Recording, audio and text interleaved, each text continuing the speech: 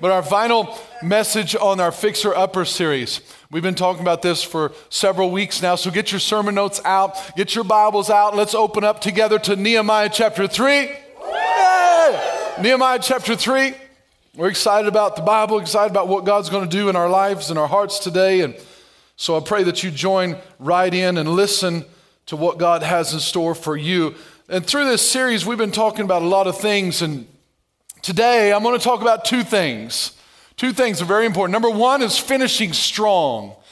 We're going to talk about the value and the importance of finishing strong. Number two, we're going to talk about receiving rewards, earning rewards, and how these things apply to our Christian life. So first, finishing strong. We want to understand the value and the importance in our life of being able to complete what we started, to be able to take something all the way through to the end, to be able to take the ball across the goal line, to actually make sure and close the deal. I mean, how many times in our life have we not been able to finish something that we started? And I think it's an incredibly valuable thing in our life if we be finishers. We want to finish strong. So that's something we're going to talk about and see what it looks like. And then we're going to talk about rewards. And we're going to answer the question, when I talk about rewards, we're going to answer the question, does it really matter what I do and what I don't do? We're going to talk about that. I think it's an important question to ask in our life today. And the follow-up to that would be, are there any consequences to my actions or my inactions? Does it matter what I do and what I don't do? Are there consequences to my actions or my inactions? So finishing strong, receiving rewards. So let's look at the first one and see what we're going to talk about and how we want to finish strong. Let me start with this question. Has anyone, by a show of hands, has anyone here ever started something and not finished it? Come on, let me see your hands all over. Come on. Yeah. Some of you started to raise your hand. You couldn't even finish that. It was such a struggle in your life. We have trouble finishing things.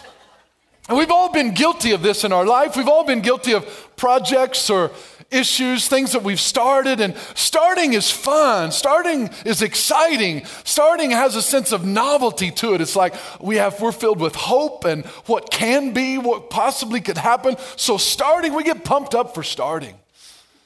But finishing is a little different deal. It's a whole lot more difficult. You know, sometimes when we get started, it's kind of like in a relationship and the novelty of it, the newness of it. You know, we jump into it full steam ahead and this is going to be incredible and we love each other and oh, it's awesome.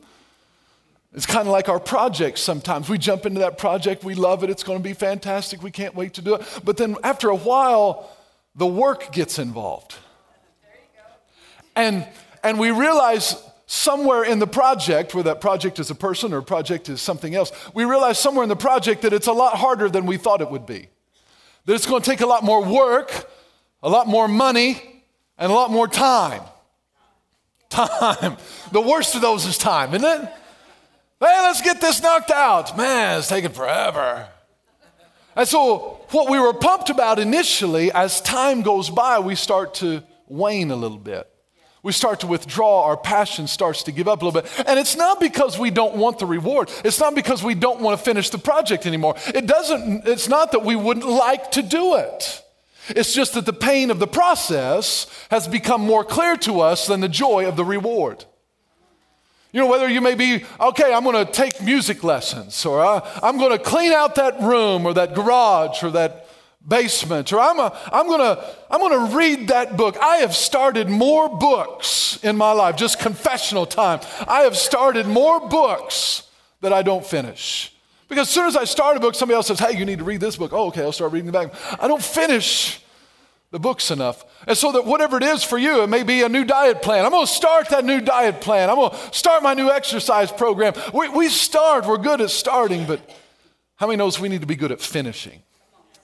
So we're going to talk about the importance of being a finisher in the body of Christ and what it means to be a finisher. So let's look at that, because see, God knew we were going to struggle with it, so he has a lot to say about it. So in Nehemiah chapter 3, we look at these last two gates. We'll talk about just two gates today. In Nehemiah chapter 3, I'm going to start in verse 29. And you know what? I'm going to save some time. And I'm just going to call out the gates. All these names. I read through the names. I'm just going to save some time. So verse 29. Verse 29, they built the east gate and made repairs.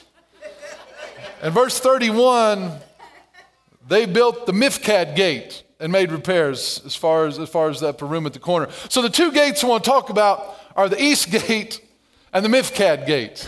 All those names, I don't want to read through those names. I'm sure they're important. I'm not discrediting the value of the people that built those gates, but it's just me stumbling across the pronunciation of all those gates. Just the East Gate. So I want to talk about the East Gate first, time's sake. The East Gate's also called the Golden Gate. I was raised in Ellery, Illinois, not very far from Golden Gate, Illinois. Anybody know where Golden Gate, Illinois is? Yeah, I know some people around here. Golden Gate. So the Golden Gate, the East Gate.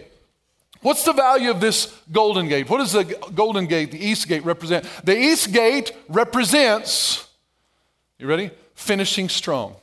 So you can write that, finishing strong. The East Gate's about the return of Christ.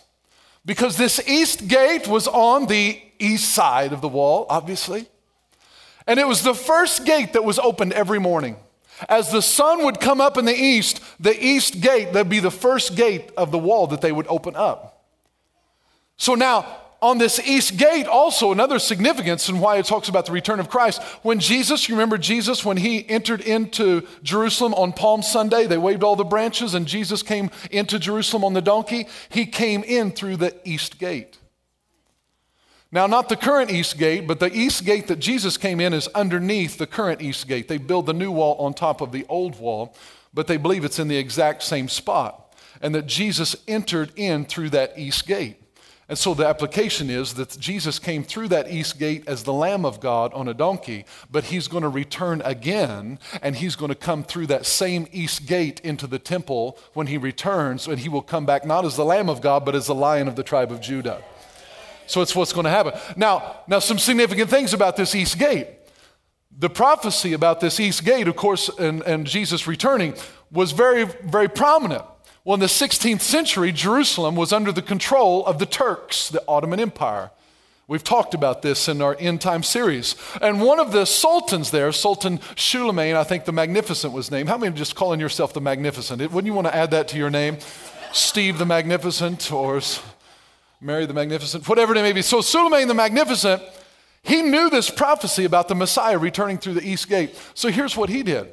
Show this picture. Here's what the East Gate looks like today.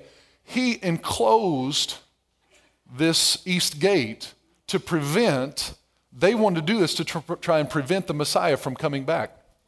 This is under the Turkish Empire, the Islamic Empire. A lot of connections to modern day.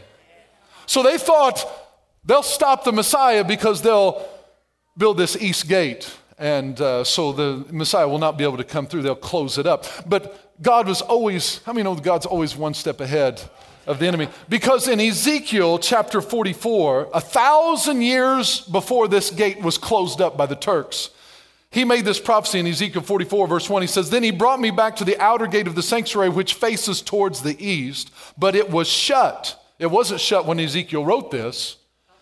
"And the Lord said to me, this gate shall be shut. It shall not be opened, and no man shall enter it, because the Lord God of Israel has entered by it. Therefore it shall be shut." Now Jesus hadn't even entered into this gate on the donkey. That's 600 years later. And God's already said the Lord has entered in by this gate, but he hadn't yet, but he was prophesying about it. I just want to encourage you that God sometimes will tell you something's going to happen long before it really happens. He's faithful. So he prophesied that the Lord's going to enter into this gate and this gate will be shut 600 years and 1,000 years before those two things happen. Incredible. So he prophesied this. So then they also thought, the Ottomans, the Muslims also believed the prophecy that said Elijah must return before the Messiah. Now they didn't realize it was the spirit of Elijah that's going to come through John the Baptist, that John the Baptist would be the one who precedes Jesus. They thought Elijah the prophet would actually come back. And they believe, Islamic teaching is that Elijah is a descendant of Aaron, who was a priest. And so they believed as a priest could not walk through a cemetery because it would make him unclean. So here's what they did. Show the next picture. They built a cemetery outside of the wall. That's an Islamic cemetery that they built outside of the East Gate because they believed the sealed gate and the cemetery would prevent Elijah from coming back. And if Elijah can't come back, then Jesus can't come back. They think they're so smart. But you see the signs. Speaks to that. But see, God, again, is always smarter than any of us are. In the book of Zechariah, when Jesus comes back, all these nations will come against Jerusalem. All these nations are going to surround Jerusalem, and it's going to be a war in Jerusalem. It's going to happen here in the end times. And the Bible says in Zechariah, there he says that Jesus will put his foot on the Mount of Olives. And the Mount of Olives is directly to the east of the east gate. So you see stories, parables about Jesus on the Mount of Olives. That's just directly east of the east gate. It says Jesus will come and he will put his foot on the Mount of Olives. And when he puts his foot on the Mount of Olives, when he returns, the Bible says that the Mount of Olives will be split in two. It will be split in two, and part of the mountain will move to the north, and part of it will move to the south. That means the crack will run east and west. How about when he puts it, I don't know, I'm just speculating that maybe when Jesus puts his foot on the ground, this big earthquake that splits east and west will go right towards that gate, and that earthquake will cause that gate to crumble and open up. I don't know if that's exactly what's going to happen, but I know that God is going to make a way where there seems to be no way. Man can try and stop him. The devil can try and stop. He can't stop. Jesus is coming back. He's going to put his foot on the Mount of Olives, and he's going to enter into Jerusalem. Now, another key thing that I'll throw in. You see this picture, show up this next picture, the one with see that gold dome? That's the Dome of the Rock. That's the sacred place for the Nation of Islam there in Jerusalem, the Dome of the Rock. This is their place that they believe they built this on top of where the original temple was. And so they've got that there. And there's some big dispute because the Bible talks about that there has to be some things that Jesus has got to enter into the temple when he returns. Well, there's no temple right now. So there has to be a temple built before Jesus can enter a temple. Well, where's he going to build the temple? They're not going to get rid of the Dome of the Rock. They keep thinking that's going to happen. Here's what I believe. If you'll show the next picture, see, there's nothing right directly behind. So just to the right of the Dome of the Rock, I believe right behind the east gate, that space right there is where they're going to rebuild the temple. And Jews and Muslims alike are going to have a place of worship in Jerusalem at the same time. This has to happen because once the temple's built, then they have to start offering sacrifices again. And once they start off, I'd like to talk about this a lot more, but we don't have time for it. But once they start offering sacrifices again to God, this is where the abominations are going to take place. This is where the Antichrist is going to go in and make himself as God and going to require worship towards him. And the abomination of desolation is what the Bible talks about, is where it's going to take place in that temple. But Jesus is going to have to come in and cleanse that temple and straighten everything out. So the East Gate, all that to say the East Gate is about the return of Christ. And the reason I'm saying all that today is because I want you to understand, with each gate was about our walk with Christ, we need to know and we need to be reminded that Jesus is coming back. We need to live with an understanding that Jesus is going to return. Acts chapter 1 verse 11 says, hey, why do you guys keep looking up into the air? The same way that Jesus left this earth is the same way he's going to come back. I believe Jesus is coming back, and I want to be ready. I want to finish strong. I want you to finish strong. I don't want you to get lost in the minutia of everyday, mundane Christianity. I want you to remember Jesus is real, and he's really coming back. There is a heaven and there is a hell, and we got to realize that Jesus is the one that's going to come back and set up his kingdom on the earth. We can't lose sight of it. It's not just about church services and stuff like that. It's a reality that we have to keep in the forefront of our mind. 1 Thessalonians says it this way. He says that the Lord himself will descend from heaven with a shout, with the voice of an archangel, and with the trumpet of God. And the dead in Christ will rise first. Then we who are alive and remain shall be caught up together with them in the clouds to meet the Lord in the air. Thus we shall always be with the Lord. The East Gate is about the return of Christ. He's coming back. He's coming back. Are you ready for his return? Are you ready? I'm not of the school of thought that think he could come back any moment. And if I burst anybody's bubble, then I'm sorry. I'm not trying to offend anybody. My personal belief. You can study it out and believe how you want. I don't personally believe that he could come back any second. I believe there's a time frame that he's given us an idea on when he will come back. I personally believe he will return during and around the Feast of Tabernacles, the Feast of Trumpets, the Day of Atonement. I believe he will return through there. It's the only feast that has not been fulfilled in Scripture. Feast of Passover, Feast of Pentecost have been fulfilled. I believe that feast, the trumpet will sound, Feast of Trumpets. He will return. He will gather us together, Feast of Tabernacles, forever to live with him. Anyway, so that's why I believe he's coming back. Now, I'm not saying he's coming back this fall. I'm not trying to predict when he's coming back, but I believe we can know. The Bible says, well, Chad, they say you don't know the day or the hour. I don't know the day or the hour. I don't know that. I'm just not expecting him today. So what if you're wrong? I'm ready. I'm ready. I'm ready. I'm ready. All we got to do is be ready. Don't play the roulette and say, well, I'll just wait around. Maybe he's not coming. You better be ready. Be ready, and we'll talk about the importance of that. So again, this is what the East Gate's about. Let's look at the next gate. This is the Mifkad Gate. Mifkad Gate. It's also called the Inspection Gate. I used Inspection Gate because it's a lot easier to say. Inspection Gate, and this gate is about rewards. So the two things we're talking about, finishing strong and rewards. A lot of times we don't talk much about rewards and what that means in heaven, but I want to make sure and communicate a little bit today that rewards are God's idea and not ours. God's the one. The Bible says that those who come to God must first believe that he is and that he is a rewarder of those who diligently seek him. God has rewards that he wants to divvy out.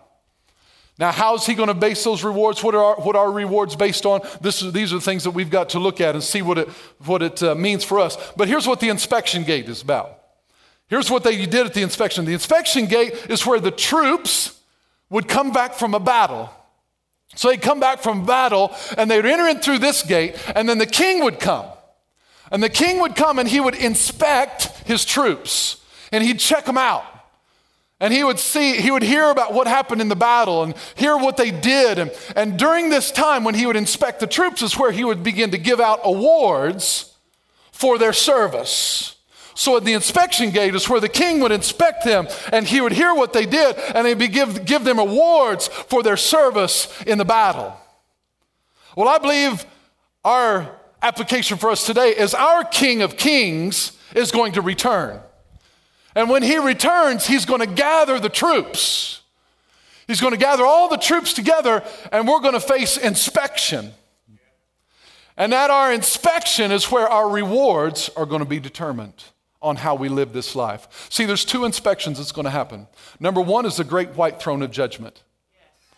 That's in Revelation chapter 20. There's two. There's the thronos and the bema. Thronos is the great white throne of God. The bema is the judgment seat of Christ. The thronos is for the unsaved.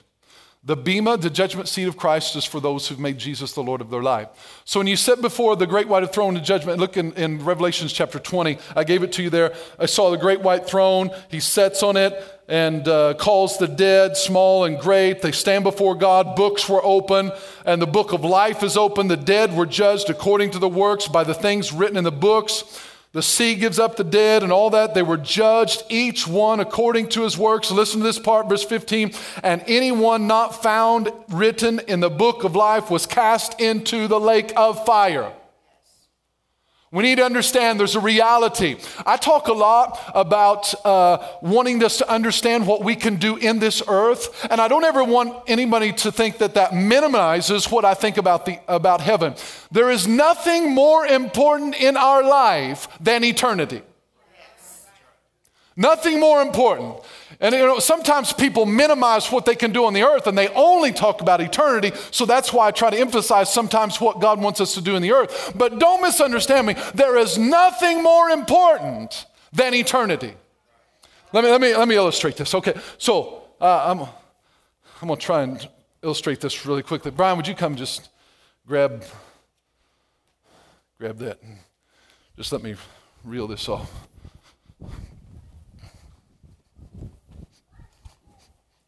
Well, you're just going to keep. Oh yeah, just keep going. Okay, so you're out there. That thing goes. Look how much he's still got in his hand. Here's what I want you to see. All right, this is just a quick illustration. I want you to see your life versus eternity. Your life, right there. Right there. The rest of this cable represents eternity.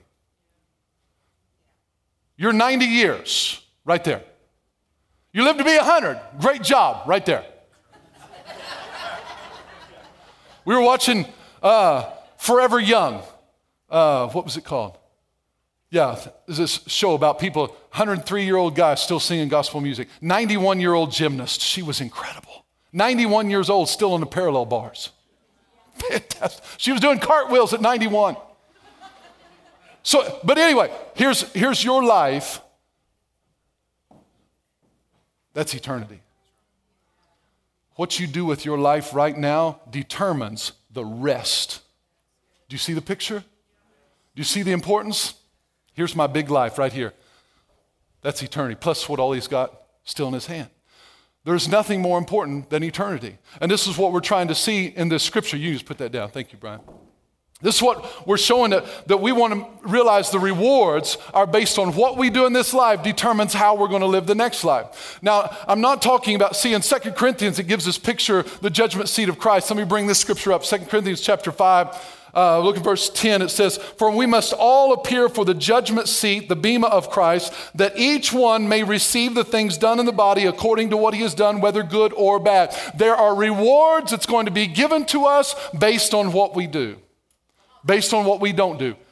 Jesus himself said this in Matthew 16, "For the Son of Man will come in the glory of his Father with the angels, and then he will reward each." Everybody say reward. He will reward each according to his works. According to his works. I looked up this word works. This word works doesn't just mean what you do. This word works is a Greek word that means a function or a practice. In other words, like a doctor opens up his own practice, or a lawyer, somebody opens up their own practice. So in other words, we will be rewarded based on our practice, based on what we were asked to do. We were created to do. Each and every one of you, you're not going to be rewarded based in comparison to someone else. You're going to be rewarded based on what God asks you to do. Your practice. See, God's not going to reward me based on what Chad did. He's going to reward me based on what God called Chad to do. Big difference. Big difference. See, I can do what I want to do. It doesn't matter. God gives me the freedom to do it. But all of my rewards are going to be based on what God asked me to do. 1 Corinthians says it this way. He says that we're all God's building. We're all his field. For no other foundation can anyone lay but Jesus Christ. Verse 12. "Now if anyone builds on this foundation with gold, silver, precious stones, wood, hay, and straw, each one's work will become clear, for the day will declare it, because it will be revealed by fire, and the fire will test each one's work of what sort it is. If anyone's work which he has built on it endures, he'll receive a reward. If anyone's work is burned, he will suffer loss, but he himself will be saved, yet so as through fire." Here's the picture. Here's what he's saying. Everything that we build on in our life, everything that we do with our life, we're building a pile that's going to stand before God. And he's speaking here, he's talking to the church, so this is talking to believers. You're already in heaven. But we're going to stand before Jesus to be inspected for our rewards. And we're going to bring our pile of stuff, my 90 years worth of stuff that I spent all my time on and building this pile of magnificence. Here it is, Lord. Here's all my stuff. Here's my life, everything that I did. And so your Bible says there that God's going to pull out the torch. It's going to be the glory of God.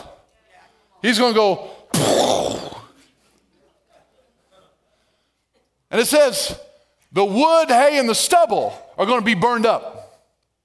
The only thing that's going to survive this fire are the gold, the silver, the precious stones.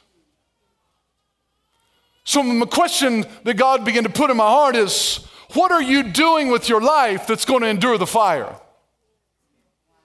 What if, again, I bring this big pile to God and I said, look at this pile, it's awesome, look at it. He goes, what else you got? There's nothing left. But Lord, that was my whole life. I spent my whole life doing that. He said, I know, but I didn't ask you to do any of it. Notice what your Bible says. Don't miss what it says. He says, you will be saved, but you will suffer loss. Here's the loss I believe he's talking about. You know, some people say, well, I don't just care about that reward stuff. I'm not serving God for rewards. No, we're not serving God for rewards. That's not the motivation. It's the focus. The focus, Jesus is my focus. I hear all these disclaimers. Listen, rewards is not my idea. It's God's idea.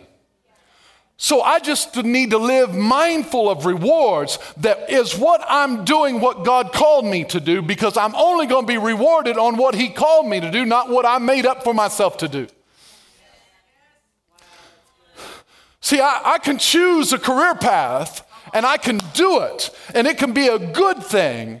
And it cannot hurt anybody. It doesn't have to choose to be a drug dealer. You can choose a good career path. But if it's not what God asks you to do, you'll be saved, but you'll suffer loss. And here's what I believe the loss is. I believe in that moment, when people say, Chad, I don't care about rewards. I believe in that moment, you absolutely will care about rewards.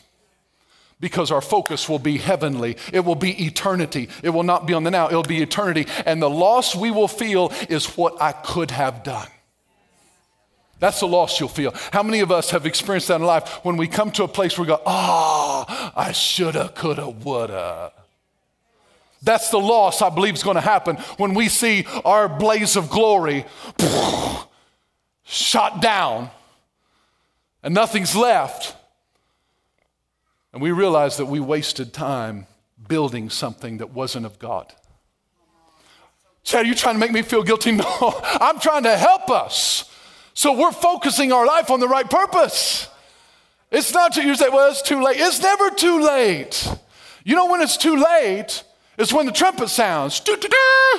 That's when it's too late. Until then, you need to be doing what God created you to do. You need to be building your pile based on his reward. You're like, well, I don't know everything I'm supposed to. I don't know everything I'm supposed to do either. But do what he's asked you to do today. Do what's in front of you. Do it with all of your might. Pursue the things of God, because that's what our rewards are going to be based on. So now, how do we apply these two gates? How do we apply finishing strong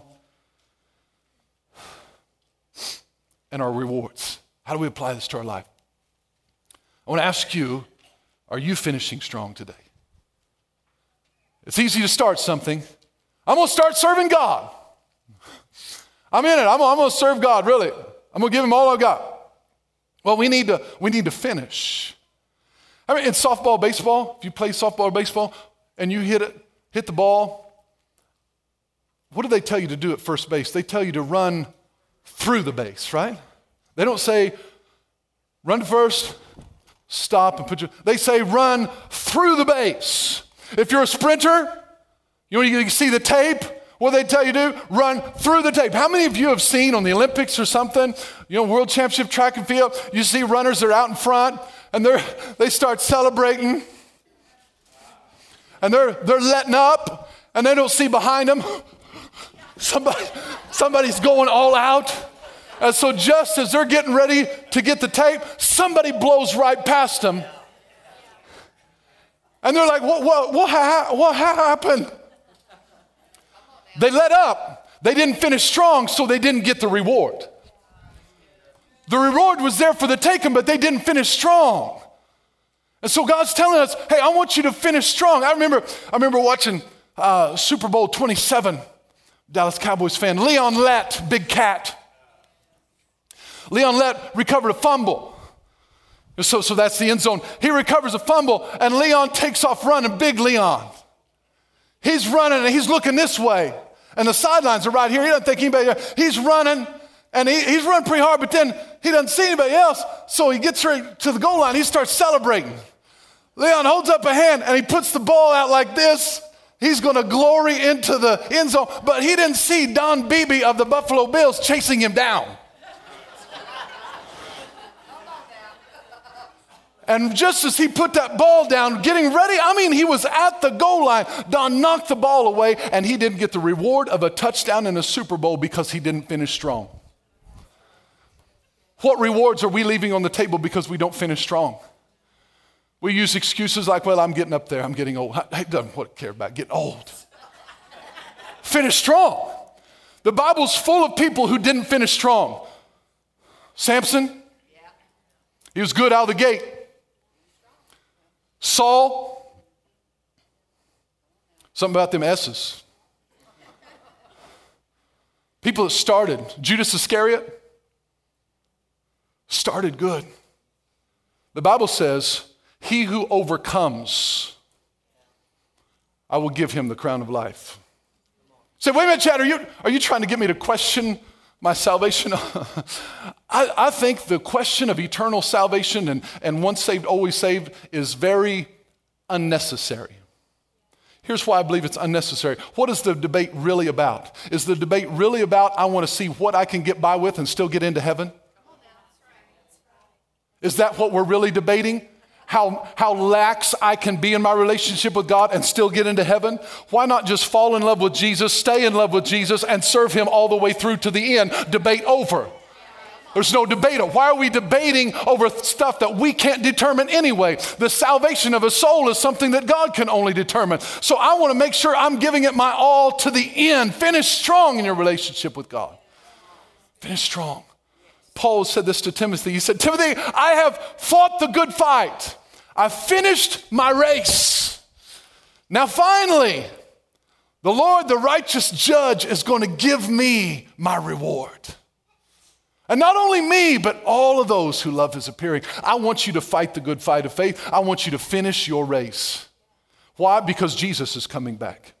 I don't want anybody to be caught sleeping. I don't want you to be lax. God spoke to me and encouraged me this week, Chad, there's places in your area, in your life that you've become complacent and you're not running the way you're supposed to run.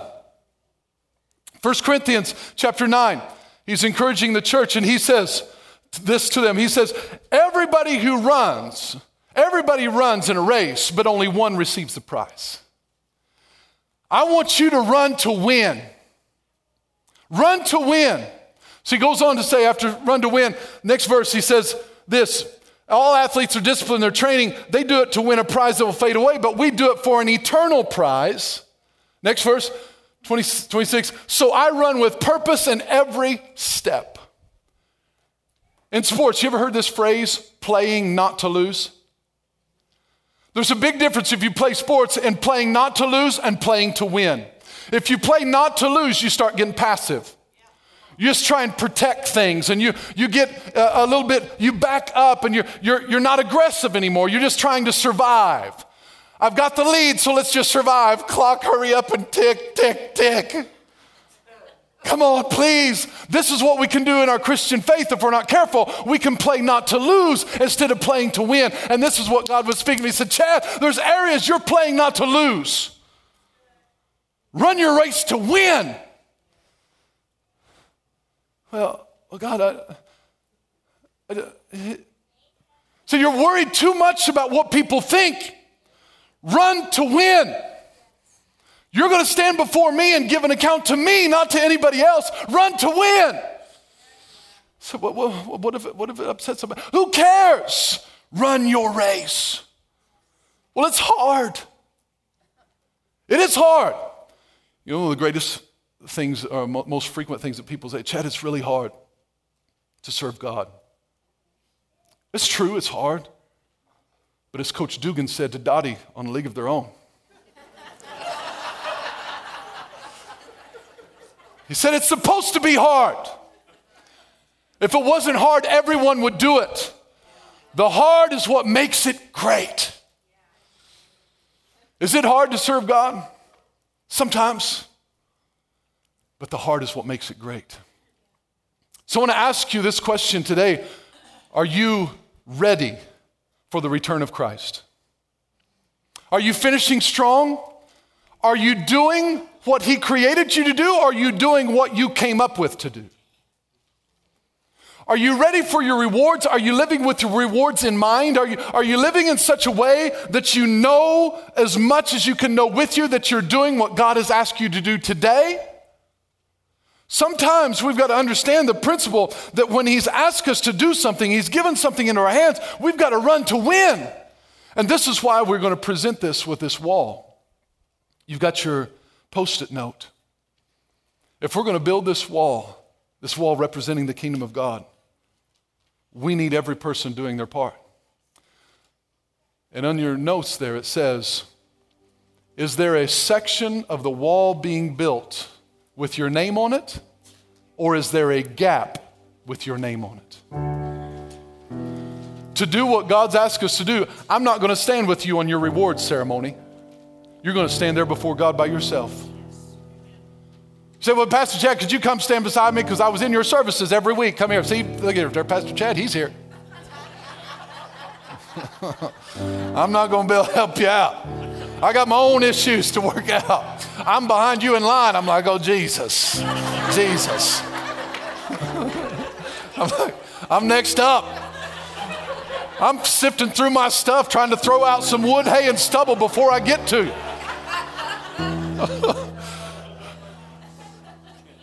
We got to stand there on our own. But I don't want you to be scared. I don't want you to be intimidated. What he created you to do is what you're best at. What he created you to do is what's going to bring the most fulfillment in your life. It's not like, I'm going to have to move to Africa. If I say yes to God, I got to live in poverty. No. See, we don't need a world full of preachers and missionaries. We need somebody who's going to run their business according to the principles of the kingdom of God. We need teachers who are going to teach their classes according to the principles of the kingdom of God. And when you come before God and you bring your business, everything that you did, you say, God, I didn't travel on one trip, but every week I honored you with the first fruits of all my increase. I financed mission trips all around the globe. I spoke to my employees and I talked to them about the kingdom of God. I invited them to church. I prayed with them. I spoke over them. All of this stuff I did. And he said, it looks good, son. Come on, come on. Let me tell you a story in closing. Because in Luke chapter 19, Jesus told this parable. It's about a ruler who called his servants to him. And they're much like you and me. He called his servants and he gave each one a mina. Bam, mina, bam, mina. Each one of them, bam, 10 of them, minas. And then he left. And he told them, here's the instructions he told them. He said, do business until I come back. In the King James Version it says, occupy till I come back. So what do you think that he wanted them to do business with? He said, do business with my mina. He didn't say just do whatever you want till I come back. I gave you a mina, do business with that. And so then he comes back and he says, I want to bring everybody to me and I'm going to inspect them and I want to see how much every man had gained by trading. So he brings the 10 that had a mina. Each one had the same mina. And he wanted to see how much they had gained. They had increased. They had utilized what he had given them. The first one he talked to, Lord, your one mina I've made 10 minas with it. I did business with what you gave me. The Lord said, that's awesome. We'll put you over 10 cities. Next one up, I took your mina, I made 5 more minas with it. He said, awesome. Put you over 5 cities. Next one comes up, Lord, I knew you were very strict, and I didn't want to lose your mina through risky living, like some of them other people. So I saved the mina that you gave me, and I hid it in my handkerchief so I could give it back to you, just like you gave it to me. Now, did the Lord say, oh, great job, thank you for protecting my mina? That's not what he said. Here's what he said, you wicked servant. You knew that I was strict and I want a return on my investment. You could have done something, well, you at least could have put it in the bank and collected interest, but no, you hid it selfishly. And so now I have nothing to show for it. Here's the application for you and I. Each and every one of us, he handed us a mina in this world. And he said, do business till I come back. Do business till I come back. Here's your mina. No, don't compare your mina to somebody else, but do business with your mina, because he's going to come back and he's going to ask you, say, now show me your pile of what you did with my mina. You're like, well, I really didn't like my mina, so I chose to do something else. You may still go to heaven, but you will suffer loss because you'll realize you wasted the time on this earth compared to eternity. you'll realize that this earth is all about investing in a long-term investment. How we live for eternity is determined by what I do with this sliver of a vapor called my life. So my desire for you, and the question that God asked me is, Chad, what are you doing with my mina? Are you doing business? Are you doing my business, or are you doing your business? Do business till I come back. I've been busy. Yeah, we say that. We're busy, boy, we're busy. Are you busy with my business? Are you busy with your business? So here's what I want to ask you, every eye on me. What are you doing with the mina that God gave you? He's coming. He's coming. There'll be no more sermons and church services. It'll be too late. Eternity will show up. Bam! Jesus will arrive. And everybody, oh, okay, I believe in Jesus. Too late. Too late. And we stand before the judgment seat of Christ with our pile of our life.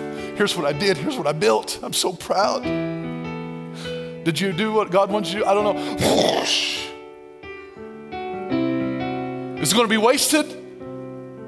Or are you going to lay down your life for the right cause? I want to encourage somebody to put their name on that wall and say, God, I'm going to do business with your mina.